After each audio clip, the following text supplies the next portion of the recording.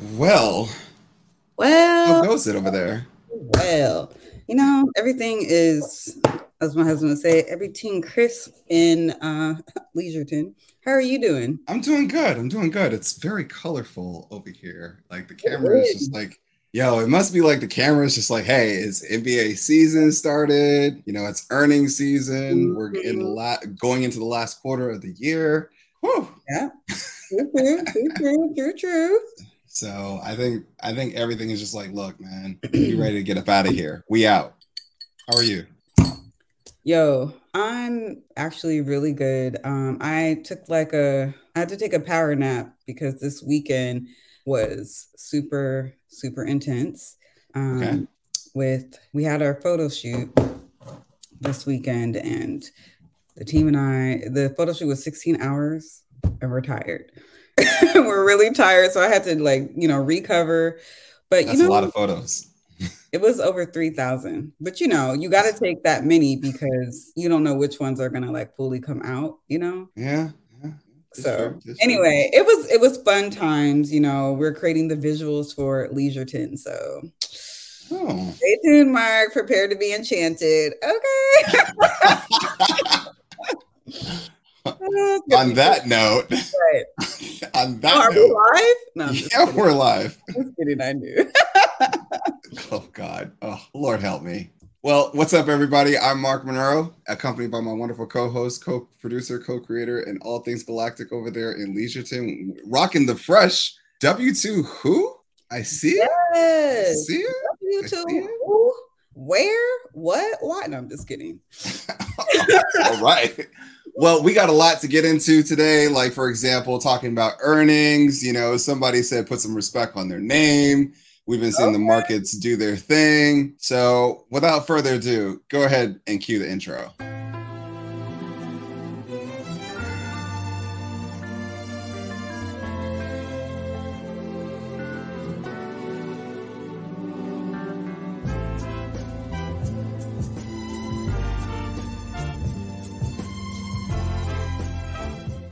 Okay, so I'm kind of, we may have to like set up some new intros, like, because I think that we need some more variety in the spice of things. So, we may have to do some things there. But all right, so let's get some of the obvious stuff out of the way. Like, for example, if you haven't subscribed yet, go ahead and hit the subscribe button down below. So that way you can be checked into a ton of dope content for you to learn from. And of course, essentially start your journey. And on top of that, if you want to be in the know, who was it today? Who was it? Who was it? Who was it? Who was it? Shout outs to King Rail coming through with the one word fam. He had his notification bell on, and we salute you, my guy. I hope all things are well with you. Thank you for having your notification bell on, so that way you are first in the chat. So, and if you want to be like King Rail, go ahead and have that bell on, so that way we can shout you out next time. And on top of that, if you think that the content is pretty dope here on the Come Up series, go ahead and hit that like button because we would greatly appreciate it. But yo, if you want to save it till afterwards, that's fine too, because we'll earn it. And we got a pretty dope show for you today. So let's get into it. Like, for example, Jolene, Yes. what happened in today's markets? Totally. What does it, cousins? It's Jolene GC in the place to be, coming to you on this fine Tuesday with these market updates or whatever. So we got the Dow coming in at 337.98 points. So now we're at a level of 30,523.80. The S&P 500 was up 42.03. Now we are at a level of 3,719.98. And the NASDAQ coming through with a respectable 96.60 points. Now we're occupying levels of 10,772.40. Moving on to sector performance. As you know, there are 11 sectors. We like to track the top three and the bottom three so we can see what that rotation is looking like. Coming in the top three, we got industrials, materials, and utilities. And then for our bottom three, it's energy, health, and communication services. Now, if you are just now tuning in, or you're new to all this, we have these things called like the pick list, and you can find that pick list on our Instagram page at That Come Up Series. And once you do that, you scroll through and you will find all of our picks, aka the sips. And the top three for today was Target coming in at 5.35 percentage points to the upside. We got Twilio coming in at 4.12 points in phase positive, 3.77 percentage points. Then for our bottom three, we got PDBC negative 1.118%.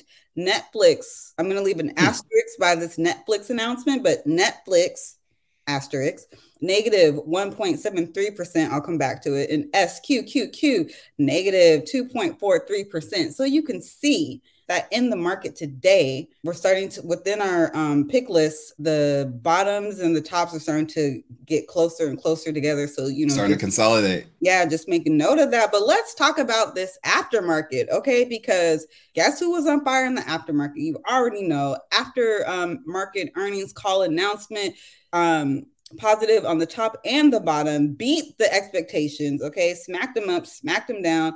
And we are now in aftermarket 14.38 percentage points. So we got to talk about Netflix and these earnings and see what they were talking about, subscribers, all that. And then I do want to note, Mark, that all this SIPs, I just want to make note of this, let the record reflect or whatever, that all SIPs are up in the aftermarket anywhere between 0.35% all the way up to that 14.38%. So the aftermarket right now is on fire. Now, granted, some ETFs are unchanged, and I think there was one of the picks that was unchanged, but all the other ones up in the aftermarket. If it's up, then it's stuck. So interesting.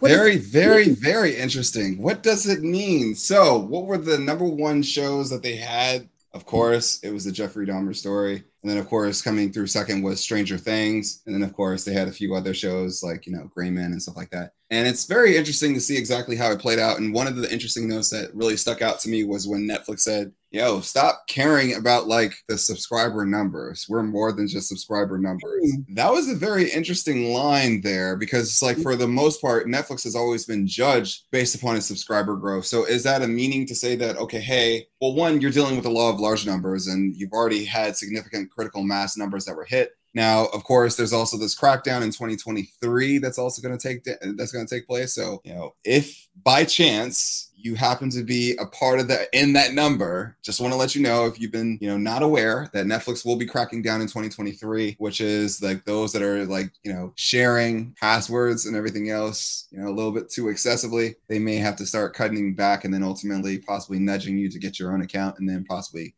throwing on the cuffs and saying, okay, you gotta go. You gotta get your own subscription. Well, HBO Max better not do that because I'm hella on yours. I am on yours. Okay. Whatever. So interesting fact though, it's they came through significantly. They said that Netflix has higher engagement than any other streamer with room for growth, which I believe is true. In the UK, Netflix accounts for 8.2% of video viewing, 2.3x in Amazon. So that's almost 2.5 times Amazon and definitely over 2.5 times Disney Plus. In the US, Netflix accounts for 7.6% of TV time, over 2.5% of Amazon, a little bit lower than 1.5 times Disney and Hulu Plus and Hulu Live. So very, very interesting. And they also had an interesting note that says our competitors are investing heavily to drive subscribers and engagement, but building a large, successful streaming business is hard. We estimate that they are all losing money with combined 2022 operating losses well over 10 billion versus Netflix's 5 to 6 billion annual operating profit. So a slight little flex there by Netflix. Interesting. And it was very interesting because I just saw in the chat we have a first-time subscriber. Thank you, Andres. Welcome to the group. But yeah, so it's very, very interesting to see exactly how things are playing out. Some things to keep in mind, and I was having a conversation with Lawrence actually earlier today, and we were talking about Netflix. Mm-hmm. You say what? So what Lawrence got going on? Oh, so brother man's busy. So shout out to Lawrence because he's definitely coming to an episode of his own fairly soon. So he's very excited. But yeah, I get chills when we sit down and talk about those things. But the interesting thing to pay attention to with Netflix is, if we move beyond subscriber growth, and of course, if we're just looking at, revenue, and if we see that the $6.99, there's some legs to it as it pertains to people being moved off and then going into their own accounts and essentially from there, you've converted folks from going from, not paying anything at all to just paying $6.99 or maybe even paying higher, because I'm probably assuming that if you are on somebody else's Netflix account, you can probably afford your own Netflix. That's just me assuming. So, if you can't, that's okay. But I do believe that they can actually break into some of that market to open up new subscribers or new customers, and that can also create tons of opportunity, and that's globally for Netflix. So that's very, very interesting to pay attention to for sure. And then on top of that, there's this other thing, like I'm just looking at the verticals for Netflix, right? So like just chill with me for a second here. Okay. So what if, like I'm going to play the Marvel's what if. So what if by happenstance that Netflix, their gaming does become pretty well, and then they literally start to bring that as a bundled package alongside with, say, for example, viewership content. And what if by chance that they also get into an audio space as well? And what if Netflix maybe also gets into the running for acquiring content from other major companies, or just acquiring these companies, like let's say an EA or an Ubisoft. Now, for those of you that don't know Ubisoft, they have an amazing library of content, or as it pertains to gaming content, a lot of AAA titles there that can also be converted into movies. I mean, if you think about the Tom Clancy, Tom Clancy's known for his books, but then also for video games, which have very strong occult followings. And then imagine those being underneath the umbrella of Netflix, where you have content for TV shows alongside with, content for movies, and you name it, of course, video games alongside with that, as well as merch. So that's interesting. But then also, what if they also get into the space of, let's say, an esports, where they open it up for other live content? So maybe not going into the professional landscape of space, but what about amateur space? So there's a lot of potential vertical integration into the Netflix platform in which they do so well. Like we've seen them do live content before. We've seen them do syndicated show content before. Another thing that they can work on is like they can, instead of just doing the entire season, so that way you can have prolonged watch times, what if by chance you did every week or every other week you release 2 episodes of the show? So again, it's like there's just small little tweaks or just small iterations here and there that open up big arenas for Netflix as it pertains to the potential verticals in which that they can go. So I'm saying right now, Mark, that weekly schedule will kill my vibe. I mean, I guess 2 episodes at once would be like the compromise, but that's the whole, you're going to just be, it won't be Netflix and chill. It'll be Netflix and then wait till the next week. Oh, stop it. You'll just run on to the next show, because I mean, one of the interesting things that we're probably starting to see is an oversaturation of TV shows where there's just too much content. And so everybody's eyeballs are being drawn into every which way. It's kind of like this oversaturated market of, you got a streaming service, you got a streaming service, you got a streaming services. And it's like the networks kind of like knew that, okay, hey, that nobody wants to buy cable TV anymore. And they realized that generations want to like literally like grab content in which that they see fit through subscription, and especially, hassle-free, non-committal subscriptions versus, traditional cable networks. You have to be locked into a contract of some sort. So again, there's opportunity within the space, and then, somebody said it best, if you think about it also, like Cousin Lou said, VR mode. If you look at within your Meta Quest or Quest 2 Pro or whatever it is, there's Netflix there. Now, of course, they could build a space there. So again, there's tons of opportunities in which that Netflix could literally, and keep in mind, they make money for stuff that they already own that also goes to theaters as well. So there's a lot of verticals there for Netflix in which that I'm seeing. And like I said, I like the flex in which that they're doing. Because if you really look at now, one of the interesting things that they did mention was Apple TV Plus, which was interesting in their note. Because Apple TV, they are really starting to step it up as it pertains to their content and really making a challenge towards Netflix. But like I said, there's a lot of just imagine if you did a group viewing where you had, say, for example, a theater mode where you could literally watch, like have a party mode with friends in Netflix. So again, there's a lot of opportunity in space in which that you can keep people engaged within the platform and then provide other arenas outside of just your basic streaming space that I think that they can just turn on the levers to, because I'm probably sure that Netflix is the type of company where they will like to test things, but then at the same token, it's like, are they enough of risk takers to take that risk? That's the question. And like I said, Apple TV, I think that they're one of the biggest challengers within the space. I don't believe that Peacock is a huge challenger. I don't believe that Disney Plus is a huge challenger, because when you look at their original content, it's kind of like, and it's like they're playing off of a lot of other existing content versus true original content. So again, and it's like the other arena to look at for Netflix to see exactly where their growth channels are. Just here's a little, and I said this to Lawrence. I said, pay attention to the type of content that starts to hit Netflix. Like, it's no surprise when you start to see content coming in from specific arenas. Like, for example, when African content was very heavy, that lets you know that they were definitely pursuing, they were definitely pursuing Africa significantly. Now they've now pursued and they've started to make inroads. So now they're looking at the next inroads, which is somewhere in Asia. So I'll leave that for homework for the cousins to find out exactly where specifically, because it's very interesting, where the next phase of content is coming from in the Netflix arena, but it's somewhere in Asia. So, they're very specific as it pertains to the channels in which that they turn on. But yeah. Well, I look forward to what they have in store, and then seeing what the next measurement for them will be, because they just told us, don't judge us. A lot of folks are saying India. Nope, they were already in India. Well, I know what it is, but I'm not going to say. So anyway, what's key about moving forward with Netflix as far as really, it's going to be about their spending, like, their cash burn and what they're spending for content. I think that they really still need to get that under control. I think that also we are really going to be paying attention, I think, over the next 2 quarters, what their revenue looks like from that ad supported plan of $6.99. That's going to be a very interesting take to see exactly how that plays out. Let's see here. Wait, question. Do you think they're going to get like licensing for like the English Premier League or any of that? Because I don't know if they'll take the English Premier League, because that's highly like NBC that really controls that, and they're paying like significantly top dollar. They could potentially go after NFL, but I think that that's going to be unlocked by Apple. And I think Apple's just like kind of like biding their time because they realize that they're really the only game in town.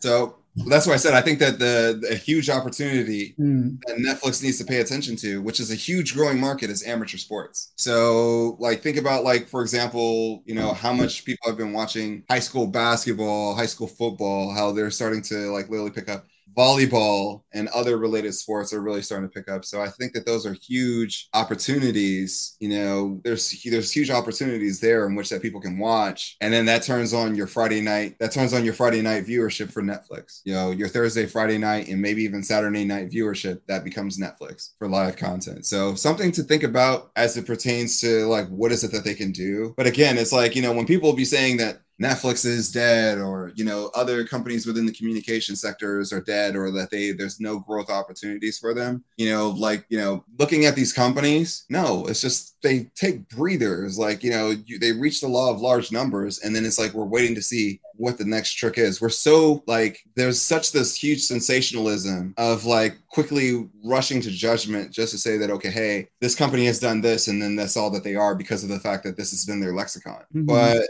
that lexicon really starts to become a moat for the business, which, if you've already built a moat for the business, then everything else around, like everything else outside of that, can be a potential vertical for the company that can possibly be a potential moat of the future. So like, if you think about the App Store for Apple wasn't always the moat. It became the moat as they started to invest more into the services market. Their moat before that was like, for example, their iPhone. If you look at Microsoft, its moat has always been PC sales. Now it's starting to be, cloud services, which is their moat, that they build businesses that are surrounded by it. Like, for example, they build services on top of the cloud infrastructure, because of the fact that whenever you start seeing somebody build something on top of it, and that's your moat. So something to like just think about for everybody as you start to put together your 2 to 5 year or your 5 to 7 year plan, depending on what your time horizon is for the companies. Start thinking, don't just look at what they have now. Think about what they have now that gives them safety, and then think about the things in which that if they do plan to take risk on some things, where the market and the economics open up. Because I always tell this to even entrepreneurs: does the economics support the business model, and does the business model complement the economics of the time? So what makes Netflix so dominant is because of the fact is that they've got pricing power. Like look at like if you get the chance, go look at the price point of where Netflix is now coming in on the ad supported business versus the other entry level prices for some of the other streaming services. You'll see that Netflix definitely beats them out. So again, there's strong upside opportunity there for Netflix, and especially if they turn on other levers, I mean, it could get very, very interesting moving forward. And like I said, the one thing I don't expect Netflix not to do is to still not acquire content and create content. But I think that sooner or later they're going to have to make an acquisition. So since we're talking about earnings, and we gotta, I don't know if there's any other companies you want to talk about, but for tomorrow, I can go down the whole kit and caboodle list, but well, maybe we go back, but because we're on a very tight schedule, like right on the dot, we have to go. That's fair. We have to go right on the dot. So I think that you're talking about Tesla next, right? Okay.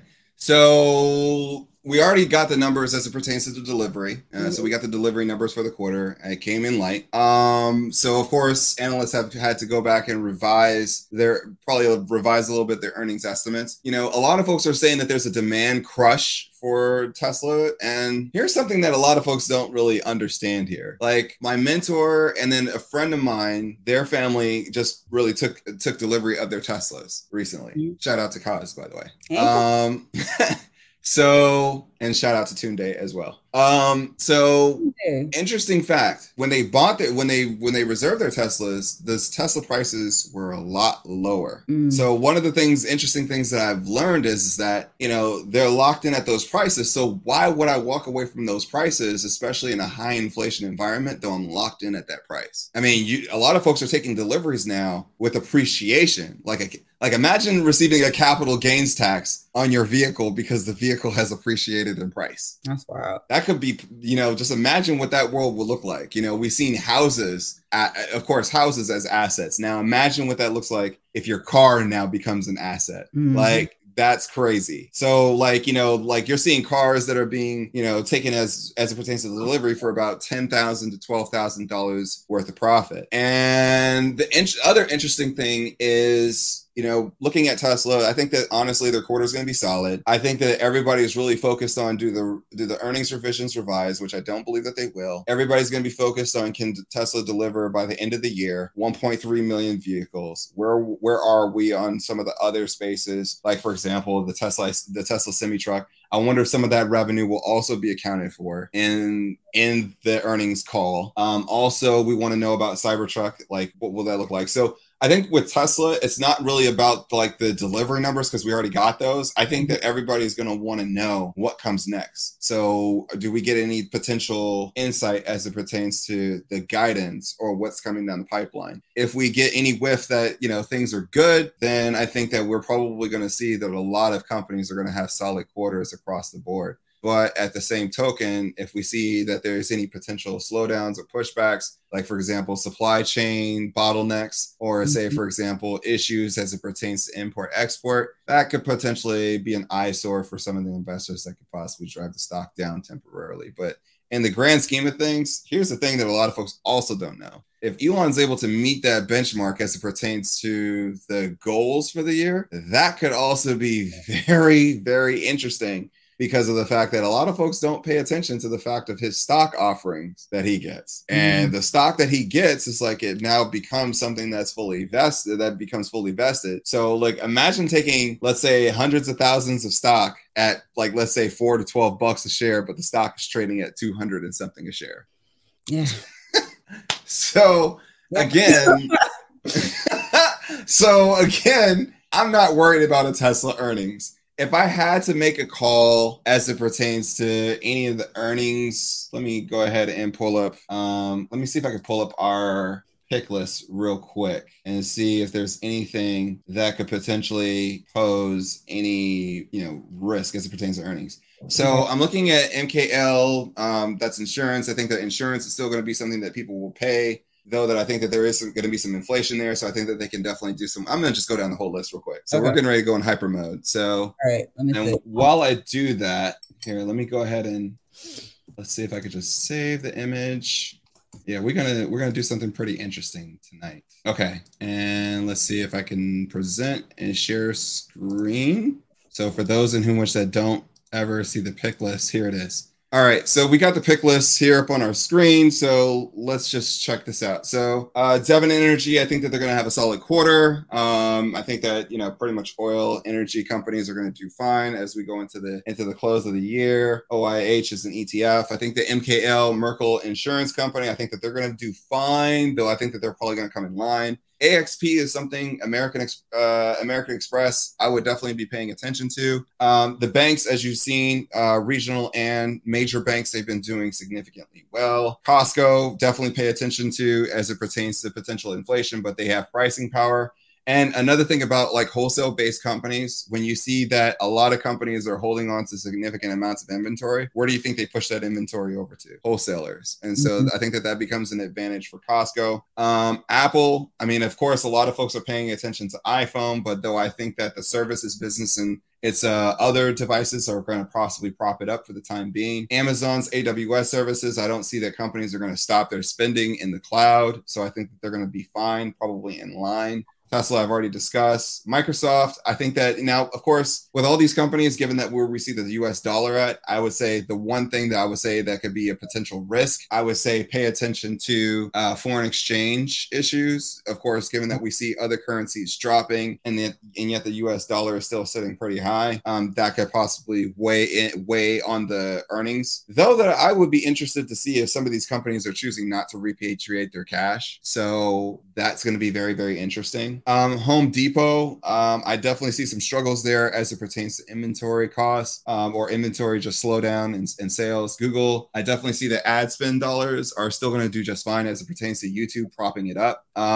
Let's see here, looking at State Street, I think that they're going to be just fine. JP Morgan, we already heard their earnings. AbbVie, I think we already heard their earnings too, but if we didn't, I think that we should be expecting some pretty in-line numbers. And Best Buy, I think that they could possibly be at risk, given in the sense of the inventory issues, of course. But again, if people know that inventory buildup has been significant, then a lot of things get discounted. So it could have already been readied for in the previous quarter. But again, I think that Best Buy is at a high risk. I think that NVIDIA and AMD are slightly at risk, given in the sense of their inventory issues. But I would say, watch for the holiday sales there. I don't think that their Q3 is going to be that strong, but I think that their holiday quarter should be fairly strong because of the fact that things are highly discounted. So with those two companies, I would definitely be paying attention to, what the shopper sentiment is like during the holiday season. And if they give guidance as it pertains to somewhat positive outlook there, I think that could potentially save the stock. FT&T and Zscaler, I think that spending is still good for those, especially over the next 2 years, because of course people are going to be spending within the cloud. Netflix, we already put some respect on their name. Target put some respect on their name. Nike, though that they're heavily supplied, but then I think that again, just like AMD and NVIDIA, those supply issues become opportunities. Accenture, I'm a little worried. Restoration Hardware, not very worried as much, though that I know that wealthy people are starting to scale back as it pertains to the spend, and that could potentially hurt Restoration Hardware because that's its major market. Enphase, I think that we've already got word on them. Joanne's, sorry babe, I love you, but somebody's gonna get a hurt today. Facebook, or aka Meta, because we got to change that ticker now, so I guess I might have to come up with a new pick list. Meta, I think that there actually may be a bounce back with Meta, so but I'm watching that very closely because I'm thinking about the small businesses, though that I think that I think the thing that could potentially hurt them is the amount of spending that they've been doing and the fact that they've been slowing down their spending and operating expenses. Again, it's a toss-up, but I do believe over the future, over the next 2 years, I think that they got some strong upside coming in, especially since you see that a lot of companies are going to probably start building things that support the Meta platform. And I think that that's going to be probably a bread and butter for them. Let's see. But as it pertains to earnings, definitely all eyes on guidance and definitely all eyes on the ad spend dollars to see if the ad spend is not going to be there. UPS, I think that there's there's definitely going to be some issues there due to the rising costs as it pertains to shipping costs. So I want to know, I'm definitely going to want to know how's that going to have impact. Unity, definitely, I think that there's going to be some hurt there, given in the sense of its cost. And I think that this could be an area that spending could come back. Caterpillar, industrial, I think that we could be possibly seeing the industrial market make a comeback. And I think that they do have a little bit of pricing power, but again, agricultural markets have been hit. I think in California, there was a report that their tomato production was down by 17%, and that supplies significantly much of the United States. So that's something to pay attention to. Lamb Research, alongside with the rest of the chip sector, I think that it's not really about what happened during the quarter. It's more so about their forward-looking guidance. And then we got IWN, Dow Jones Industrial, FDN. I think that that's just a mixture of all those companies. CrowdStrike, alongside with Zscaler and Fortinet, and then PDBC. Again, I think that it's going to come down to guidance, and essentially, I think that those numbers come in line. So, I think I got to everything. So when I look at energy companies, I look at companies that are going to do very, very well as it gets colder. You predict the weather, you can predict the price of oil. And the things that, I would definitely say be very, very mindful of is, outside of paying for, increasing your dividend and also doing a stock buyback, what else is there? I mean, that's good and all, but that's just a one-time pop. So I would just be very mindful to see exactly what happens with energy, especially as we look beyond 2022 and look to 2023. And there's my run through very quickly of the earnings, of the pick list of what I expect for earnings going down the pipeline. Well, we'll have to, once those earnings are released, we'll have to come back and just. Yeah, and for the folks that are listening in when you're like, oh man, he just ran through those very quickly. Yeah, I did. So, make sure that if there's a company on there that you're looking at or that you're researching and everything else, cross-reference this video based upon what you're seeing, because again, this is just what I see. And mind you, I just went through, I don't know how many companies in a matter of minutes. So again, there could be something that I could have missed in this video because of the sake of time. And on top of that, just, top of the dome. And I'm probably sure that I probably missed some things, but I will say that definitely go back and look at the previous quarter and look at what their guidance was there, because that sets a huge line in the sand, as it pertains to, hey, that's what, this is what they said last quarter. Mm-hmm. We're going to be checking on them, from what they said last quarter. So for example, that's like telling your parent when you got a C the last quarter, and then they be like, all right, but yo, mom, I got a C this quarter, but don't you worry, because next quarter, look, man, I'm going to be like a solid B plus, A minus. So now when we look at, say, for example, the consensus, we're going to be probably looking at a B plus or a B. So on your report card, and anything less than that, anything more than that, A. Have fun, go mad. So again, it's going to be very, very interesting to see how things play out. Another thing to pay attention to when you look at this list on the Come Up series, it's a good solid handful of companies that give you a solid read. I don't know if you noticed this, but I did mention things that were tied to economics that could have impacts to some of these companies. Now, I know you guys definitely check out Department of Labor statistics. We check out tons of other economic factors. But for me, the greatest economic factors that I get that are economic reads are from a lot of these companies that sit on the list. So when I think about, let's say, a Visa or a MasterCard or American Express, one, it tells me about consumer spending. It also tells me about credit usage or credit. When I think about the chip sector, it tells me about how things are set as it pertains to pricing for innovation. When I think about, let's say, energy, it tells me about, of course, things in which that outside of just oil that literally heats homes and everything else. But I'm also thinking about stuff like rubber, all those other resources that oil is used to help create. When I think about Amazon, it definitely tells me about the consumer. When I think about FT&T, Zscaler, CrowdStrike, Microsoft, it definitely and some of the other players, it tells me about, let's say, for example, the enterprise. How much of the major corporations are truly spending? Are they spending at all? So there's a lot of good details in some of these things that you can literally put together as an overall consensus just to see where we're at. So those are the things that I'm going to be looking at, and I'm also going to be looking at OpEx spending, so operating expenses, to see if they went up or to see if they went down, because that will tell us a lot about of course, recruitment, headcount. Did they really downsize just to essentially say their next few quarters to cut down spending, or what else did they do to get creative? So again, something to pay attention to. Yeah. Also cross referencing all those things within the different sectors, the 11 sectors, and seeing like how economics will impact each of those sectors as well. So you can kind of have a broad view of how the economics will and can impact the individual industries within the sector and then the companies within the industries. Yeah, I agree. Whew. So That was a lot. you need to take a breath. Now, okay, so moving on for the rest of the week. So we already talked about, Netflix and Tesla and what to expect for tomorrow and then the rundown. So now as we're preparing for Act 2, and this quarter, right, or this fourth quarter. What should we be studying right now besides what we were just talking about from the earnings perspective? What's next? So what's next? I mean, of course, we're getting ready to go into an election for a midterm. We're definitely looking at November as it pertains to potential rate hike of 75 points, or 75 basis points. And then, of course, potentially another 50 basis points in December.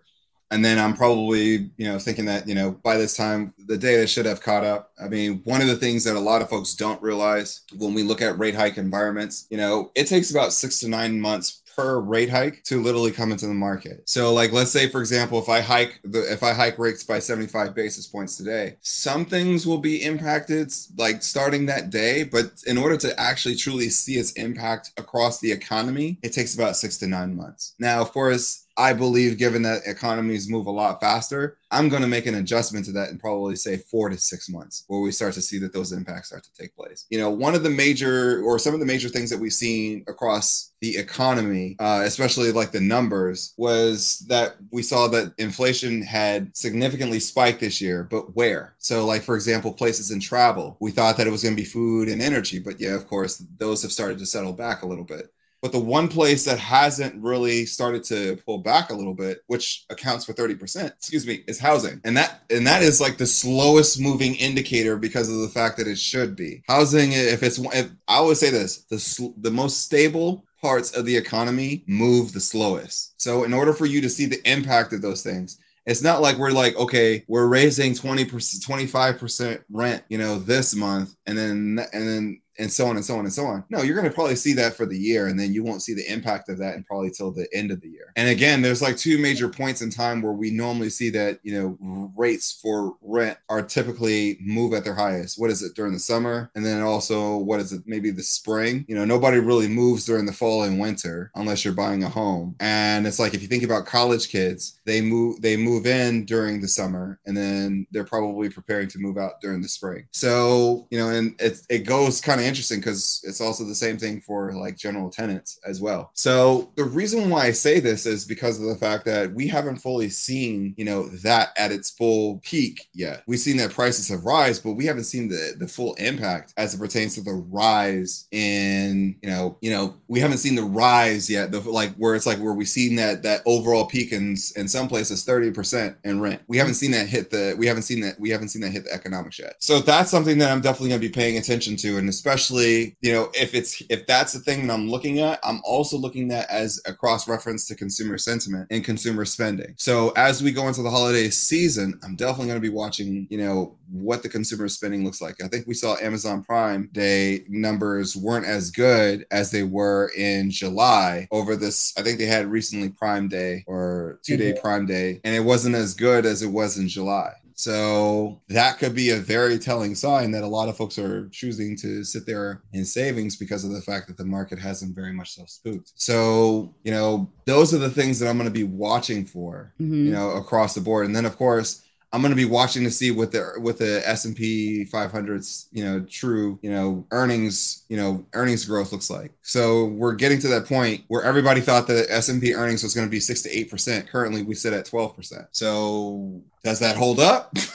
We're going to see. Do we hold up in double digits? Because then there's a lot of folks who got that wrong. And then, of course, I want to see exactly like, okay, hey, One of the things that I also paid attention to is the 3-month and 10-year yield. They almost inverted this morning. That was that was almost pretty spooky. Because for those of you that don't know, a lot of folks follow the 2-year and 10-year inversion. I like to follow the 3-month and the 10-year. And when I saw the 3-month and the 10-year come very, very close to one another, whoo! I was gonna start my recession song. I don't really have a song. So, I hope not. No, but I mean, there's a lot of things to really pay attention to. You know, of course, you know, right now the name of the game right now is earnings and guidance. You know, it's not even just what the print is, what the top and the bottom line is. It's more so in the sense of what is it that they project over the next year. So, what do 2023 earnings guidance or forward earnings look like? You know, do you expect to see that you're still going to have solid earnings growth for 2023? Do you believe that you've made it, you know, out of the woods now? And now that you've made it out of the woods, do you see the light at the end of the tunnel? Now, on a geopolitical front, at the beginning of the year, all these years are like melting together, but I believe it's the beginning of this year, we were talking about like the importance of looking, you know, on a global perspective, and in particular India. So what are you, well, leaving the war aside, the invasion of Ukraine, because that's a whole other topic. Yeah. Besides that, what are you looking for from India? Growth, GDP growth. You know, that's the biggest thing. Like, if you go back and look at India's GDP over the past few years, it'll actually show you something. You know, a lot of folks have said that, you know, hey, they're not growing as heavily. Okay, maybe you may need to go, you know, cross some T's and dot some I's and see, because, you know, the data print for India reads a whole different story. Now, of course, are they getting hit just like everybody else in the market? Of course. But, you know, who stands to have the best opportunity coming out of a recession? My eyes are still on India. When you think about like what manufacturing is starting to move to India, when you think about, you know, companies that are already doing business in India, you know, the talent that's there in India, you know, those things are pretty major. Like, you know, that could take some potential share from China. And I would probably be looking at seeing, you know, if I'm looking at China, you know, and especially if China tries to invade Taiwan, you know, what does the entire chip sector look like now? And I think that that's the reason why you see a lot of companies that are moving their process. They're trying to move their process as fast as they can outside of, you know, areas that could be considered highly critical or a high risk now due to geopolitical environments. You know, I'm also looking at Europe as it pertains to what's happening there, because these past few weeks have just been a lot. You know, you've had one person that is now being asked to resign and another person that has recently lost their role. And there's a lot that's in flux there as it pertains to the country spending or specific tax cuts. I think it was like 45 billion in tax cuts, and that got pulled back. So again, it's like there's a lot of economies out there that are significantly hurting. And the question is like, you know, what does it look like in 2023? Does it get worse, or have we already seen the worst and now we're just like, you know, because everybody's talking about recession, right? If we've been talking about going into recession for quite some time, and we've already had 2 negative GDP quarters, right? Well, remember what I've always said, you never know you're in a recession until people start talking about recession, though that around the time, naturally, when we start talking about recession, you're on your way out of the recession. So will that hold up, and will that still be true that we're coming out of this recession slowly, painfully, but yet we're still coming out of it, and yet, you know, everybody will start hitting it very hard. Like the global economy is already in a recession, like hands down. Yeah, I made a note to look at Brazil's economy. They've been in recessions really since the Olympics. Yeah, there is I gotta remember, there was something that made me put that on a tickle file, like, okay, let me come back to this. And I gotta find the article that made me think, let me look at what Brazil has going on. Okay. Yeah. Yeah. So again, it's like, you know, think about Italy. Italy still has not come out of a recession at all. Wow, so. Yeah. I mean, their unemployment rate was, oh my gosh, it was pretty bad. So, I mean, again, it's like,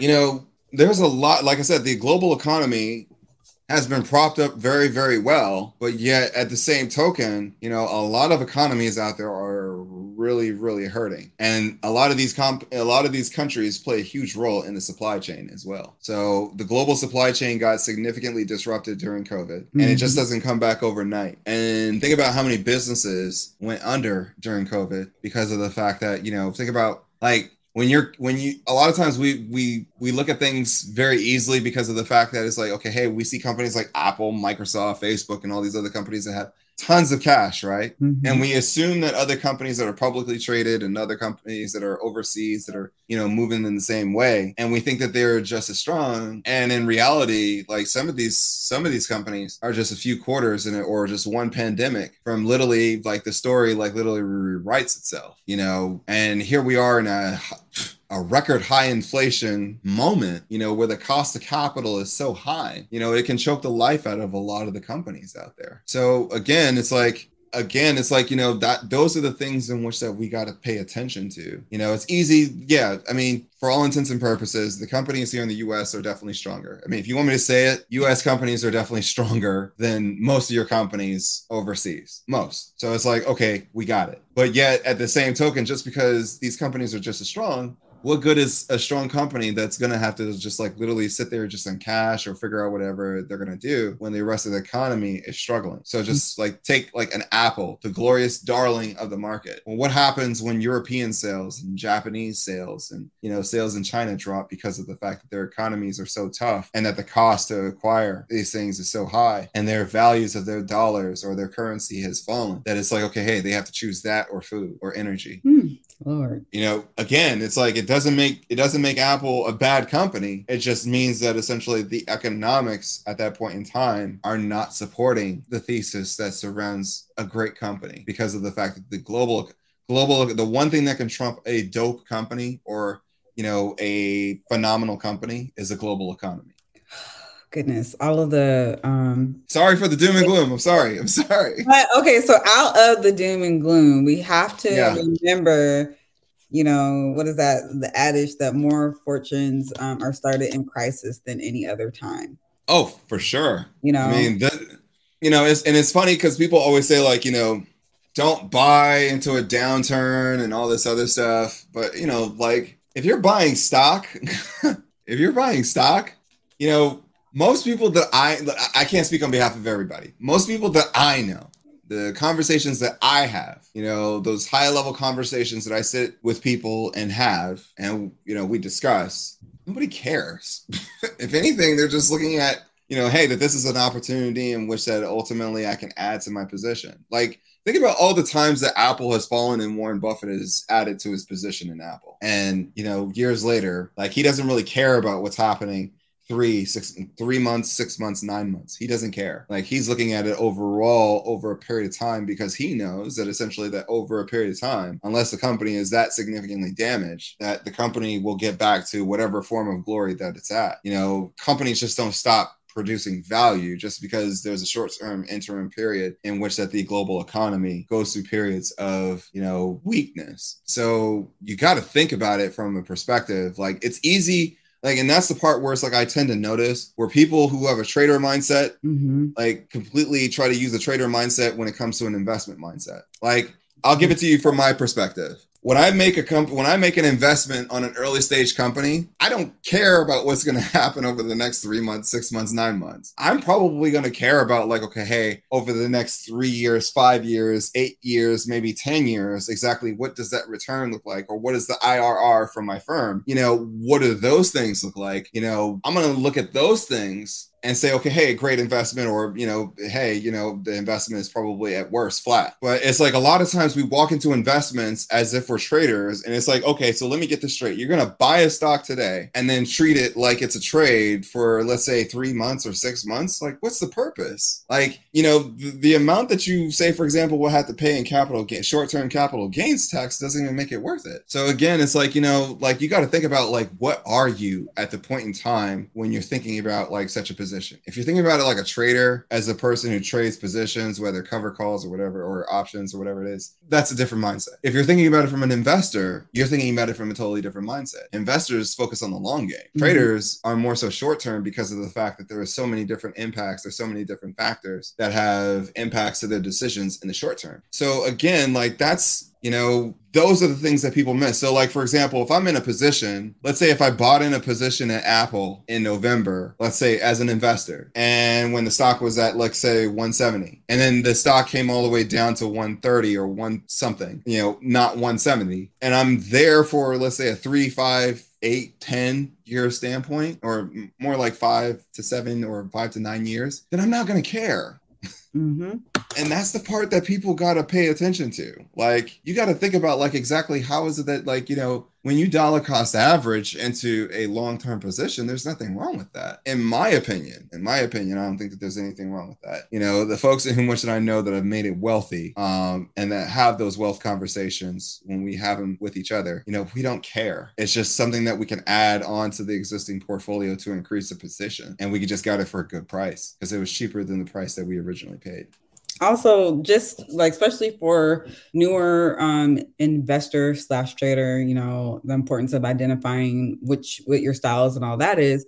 But also for your portfolio, your account, you have to give it some type of purpose. You can't just have an account just to have an account, because the purpose or the intention of that account will also inform what goes in that account, the strategies you use. If you're looking for something as a trader or an investor, all of those things will make the difference. A lot of this, building wealth starts in the mind, like being intentional about what you're doing and what you're building, instead of, following this narrative and then jumping on this and then getting out.